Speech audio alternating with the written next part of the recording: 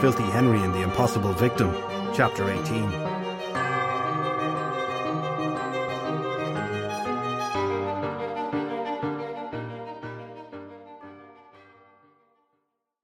Once again, Shelley and Filthy Henry were standing in a fairly standard-looking field in the middle of nowhere, for the second time in as many days. Shelley looked about quickly, then stared at Filthy Henry. "So it was all an act?" she asked him. The fairy detective shrugged his shoulders and let go of the shadow orb. He returned Dagda's coin to his coat pocket, then took the magical glass sphere from Shelley. "The least you could do is tell me when you're using me in one of your cons," Shelley said, annoyed. "The less you knew about it, the better you acted," Filthy Henry said. He held the shadow orb up to his right eye and peered inside it. "You're a terrible actress, and any lines I gave you would have been obvious to Drew. Ergo, just drop it." Shelley glared at the fairy detective and considered giving him a swift kick in the shins. She would have done so as well, if not for the doubt in her mind as to whether or not she would be subject to some magical retaliation. "Don't you think you were a little hard on Dagda earlier?" she said. Filthy Henry lowered the orb for a moment, looked over it at her, then returned to staring into the swirling magical mist inside the object. "Nope." Shelley decided to drop the topic. There was something very final sounding in the tone used by the fairy detective. Instead, she looked at the shadow orb properly. So much had been happening in Drew's store that she barely had a chance to look at the object. It was roughly the size of a large head of cabbage and seemed to be an unmarked sphere of thick glass. Within the sphere, a purple cloud of what Shelley assumed was gas swirled around. Every so often, the purple would roll back on itself and become black. As she watched it through her fairy sight, Shelley had the overwhelming urge to look away, to see something other than the orb. Even looking at it with her normal vision required a great deal of effort, as if the object itself was making her want to look at something else. "These things really don't want to be seen, do they?" she said. "Nope, crafty little things. But this is a really good one." He handed it back to Shelley, rapping his knuckles on the surface of the sphere twice. "Should get you about 40 minutes of partial invisibility," Filthy Henry said. "Me?" "You! I can't do it. I need to go and ask Balor and Brez distracting questions. Maybe tell them that I've figured out the motive or something like that. They would see you as leverage if I sent you in alone while I searched the place. Meaning, you use the orb, and I go do the heavy lifting." "But what if I get seen? Does the orb make me invisible to things with eyes as well?" Filthy Henry looked at it thoughtfully, then frowned. "No. What gave you that idea?" Shelley considered giving him one of her usual thumps to the arm for being a wise guy, but the shadow orb took both her hands to hold comfortably. Somehow the withering look she gave him had no effect either. "What are you planning then?" "Nothing too crazy," Filthy Henry said, his face a mask of innocence. He pointed at her and Shelley saw, with her fairy vision, the telltale glow around Filthy Henry's hand that indicated he was casting a spell. "Gruig Biog Bera," Filthy Henry said with a slight downward gesture. Shelley, like most of the Irish population in modern Ireland, was not exactly fluent in the old language of her forefathers, but some words stuck in everybody's head if you heard them enough, and the one she definitely caught during his incantation was the word for hair. As the thought worked its way through her mind, Shelley felt something brush the back of her hand, while Filthy Henry looked at her a little panicked. "What did you do to my hair?" Filthy Henry knelt on the ground, gathered up some mud and grass in his hand, then scooped up something from the top of Shelley's shoe. He packed all this into a lump between his hands, then stood up and smiled. "Nothing," he said. Nothing. Just needed a little bit of your hair for this spell, to help buy you some time below." "Sail Bioga." This last part was whispered into his cupped hands, causing a flash of light to burst from the mud pie. "Now here's the plan," Filthy Henry said. "While we're here, they don't know we are, because we're still in Dagda's realm. But as soon as we shout down for them to open up like the demented little pigs they are, all bets are off. So, you use the shadow orb before they open up and carry this little fella down with you. We go our separate ways, and about a minute after, drop this on the floor and let it do its thing. Shelley looked at the clump of dirt, grass, and her hair. What is it? Look, if I had to explain everything to you, we'd be here till Judgment Day. Trust me, I'm the fairy detective. Fine, Shelley said, with a resigned tone in her voice. How do I use this orb? Hold it on two opposing sides, then press with all your strength. The beauty of these things is they can be used by normal humans without magic in them. But also, they're so simple to use, nobody even thinks about it.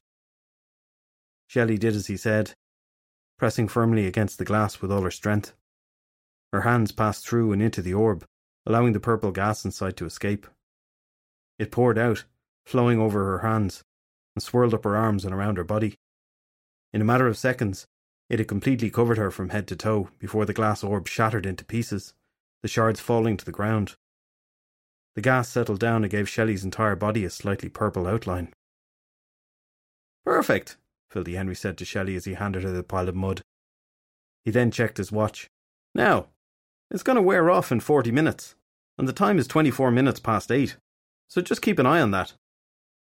I gotcha, she said. Right, let's do this. Brez was leaning against a pillar in Balor's throne room, watching the skitters unsettle the maggot Trent. It never ceased to amaze the Dark God just how uncomfortable the creatures made humans. Back in the good old days, whole villages of maggots would run and hide in their homes as a single skitter walked by. Presumably, it had something to do with the incessant hissing the black balls of hair made. Or maybe it was the black hair itself.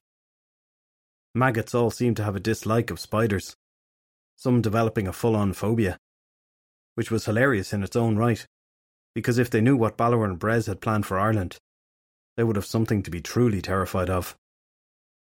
The deer, on the other hand, wasn't fazed by the creatures as they hopped about the place on Balor's throne platform. Not that he had ever seen them before, but apparently the deer was different to most humans. He acted like one of the true gods who had had the misfortune to be born mortal. He was clever as well, figuring out just what to ask for in terms of payment for tasks done. This maggot favoured power over wealth, whereas Trent gave the impression that if he was allowed to continue living, it would have been payment enough, with him owing some change back. This is not a simple ask, Balor said to the deer. You do know that. Look, I know you lot are all powerful beings. Nobody's disputing that, the deer said. But you wouldn't want to risk creating a paradox now, would you? Brez focused on the maggot killer, intrigued. How could a being of such lowly origins understand concepts far beyond them? More to the point, how had Balor not destroyed him with his dreadful stare yet? It took very little to anger the true chief of the gods, yet the deer was still standing. A paradox, Balor said, scratching his great scabby eyelid. Yes, you needed me to get rid of the dummy god, so that the other gods could get rid of the father god. Meaning you lot win your war, because they don't have healing gods to help keep them on their feet. Ireland is a very different place. Everybody who should win wins. But if that happens, there's no guarantee that I'll be born to help you carry out your plan. So make me a god in the full sense of the word, and allow me to exist alongside you. But if we win the war, then we won't have to worry about getting the usurper's healers out of the picture, Balor said. Meaning we won't need to stage the killing, Brez added. The skitters all started to hiss loudly, a sign that Balor was agitated at Brez's intrusion into the conversation. But you won't know for sure. You may still create a paradox, the deer said. So why take the chance? Besides, who's to say you won't have need of my particular skill set, even if you do win the war? Without any verbal instruction, a group of 10 skitters broke rank and scurried down to Trent and the deer. They formed a tight, hairy circle around them, and started to guide the men down a hallway that led away from the throne room. Brez looked at Balor's giant closed eye, confused. We have guests, the grotesque god said. Can't risk letting them see the tools out on display. Not when we're so close to having the usurper remove his friend from existence. So close to a well-deserved victory. Filthy Henry strolled into the throne room like he owned the place, his hands in his pockets and coat flapping behind him. The fairy detective walked into the centre of the floor and waved at Brez. "How's it going, horsebox?" the fairy detective said. Brez glared at Filthy Henry and gave serious consideration to conjuring a fireball with the half-breed's name on it. But Balor would have been furious at such an act. At least when they were so close to seeing their plan come to fruition. The Dark God swallowed his rage, storing it like a cow in a separate stomach, where it could fester into something white-hot later, and gave the fairy detective a nod. "To what do we owe the displeasure?" Brez asked. "That's a bad sentence structure," Filthy Henry said. "It's just the pleasure, not the displeasure." Brez felt his left eye twitch from irritation, but saw Balor make a slight gesture with his hand, a silent instruction not to rise to the bait. "He's correct, Brez," Balor said. "Sometimes you do muddle things up. But Henry, to what do we owe the pleasure of your company?" Two skitters had returned from the hallway down which the deer and Trent had been ferried, showing no signs of being out of breath. Not that they ever showed signs of being in breath. One of them climbed up the back of the throne and began to massage Balor's hideous eyelid with its thin black fingers. The other picked up the long pole from the ground and stood beside the grotesque god, ready to poke things from roughly 7 meters away. "Will you ask me to come and report when I figure things out, or learn something new?" Filthy Henry said. "Don't say you meant that only as mock interest. Such a thing would be shocking." Balor shifted on his throne, the giant eye wobbling with the movement like a scary bobblehead. "Not at all," he said. "The chief of the gods should know just as much as the usurper does when it comes to matters of importance such as this. If you can kill one god, even a false one, you can kill us all." "Oh, but I think you know more than Dagda does," Filthy Henry said, giving Balor a cheeky wink. At the mention of the fat god's name, the hissing of the skitters increased. Brez noticed the tone which Filthy Henry had used when he spoke that last sentence. Balor was not used to dealing with maggots and would probably not have spotted it. The Dark God stood up straight and brought his hands behind his back. Whatever the fairy detective was up to could require some powerful spells to be conjured in order to teach the half-breed a lesson. The rules be damned. "But of course," Balor said. "Please, tell me what you've learned. I think time is running out though, correct? So have you solved the case?" "In a manner of speaking," Filthy Henry said. "But I can't really go into the details of it just now." Balor shifted about on his throne once more and thoughtfully tapped the side of his giant eyelid. "Would you care to elaborate on that?" the god asked. "I'm just waiting for it to be fully solved," the fairy detective said. "Then I can tell both sets of gods my findings at the same time. I do hate repeating myself. It's why I dislike circular conversations so much." "Circular conversations?" Filthy Henry nodded as he strolled over to a section of wall with a brick jutting out from it. With no grace at all, he plopped down and used it as a seat. "Really should get some chairs or something in here. Maybe a sofa over there," Filthy Henry said, waving his hands around and in the direction of the opposite wall. "It'd make it easier for people to come and visit you." "Yeah, circular conversations. You know what I mean? When someone goes, 'What do you want for dinner?' And you don't know, so you say, 'Whatever, it doesn't matter.' Then you ask them what they want for dinner, and they say, 'I don't mind, I'm easy.' So you suggest something to eat, but that isn't what they want. So they go and ask you what you want, and before you know it, you bludgeon them to death, and are on the run, all because nobody ordered a pizza." "Is this insane babble actually important?" Brez snapped. "There's a dead god up there after all, and another one about to die because you're down here rambling on about things we don't care about." "I fear Brez's little outburst is right," Balor said.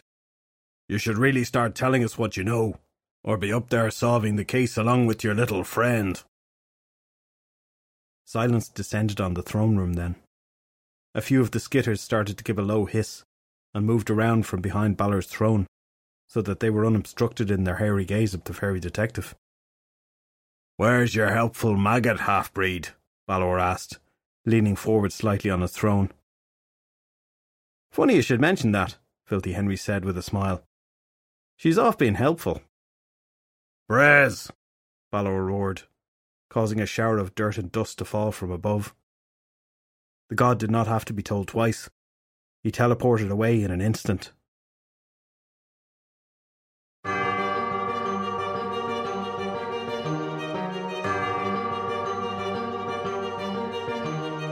Filthy Henry, The Impossible Victim, is Book 2 of the Filthy Henry series by Derek Power. This completely free audiobook version was narrated by Niall Milton. Other Filthy Henry books are available to buy on Amazon Kindle.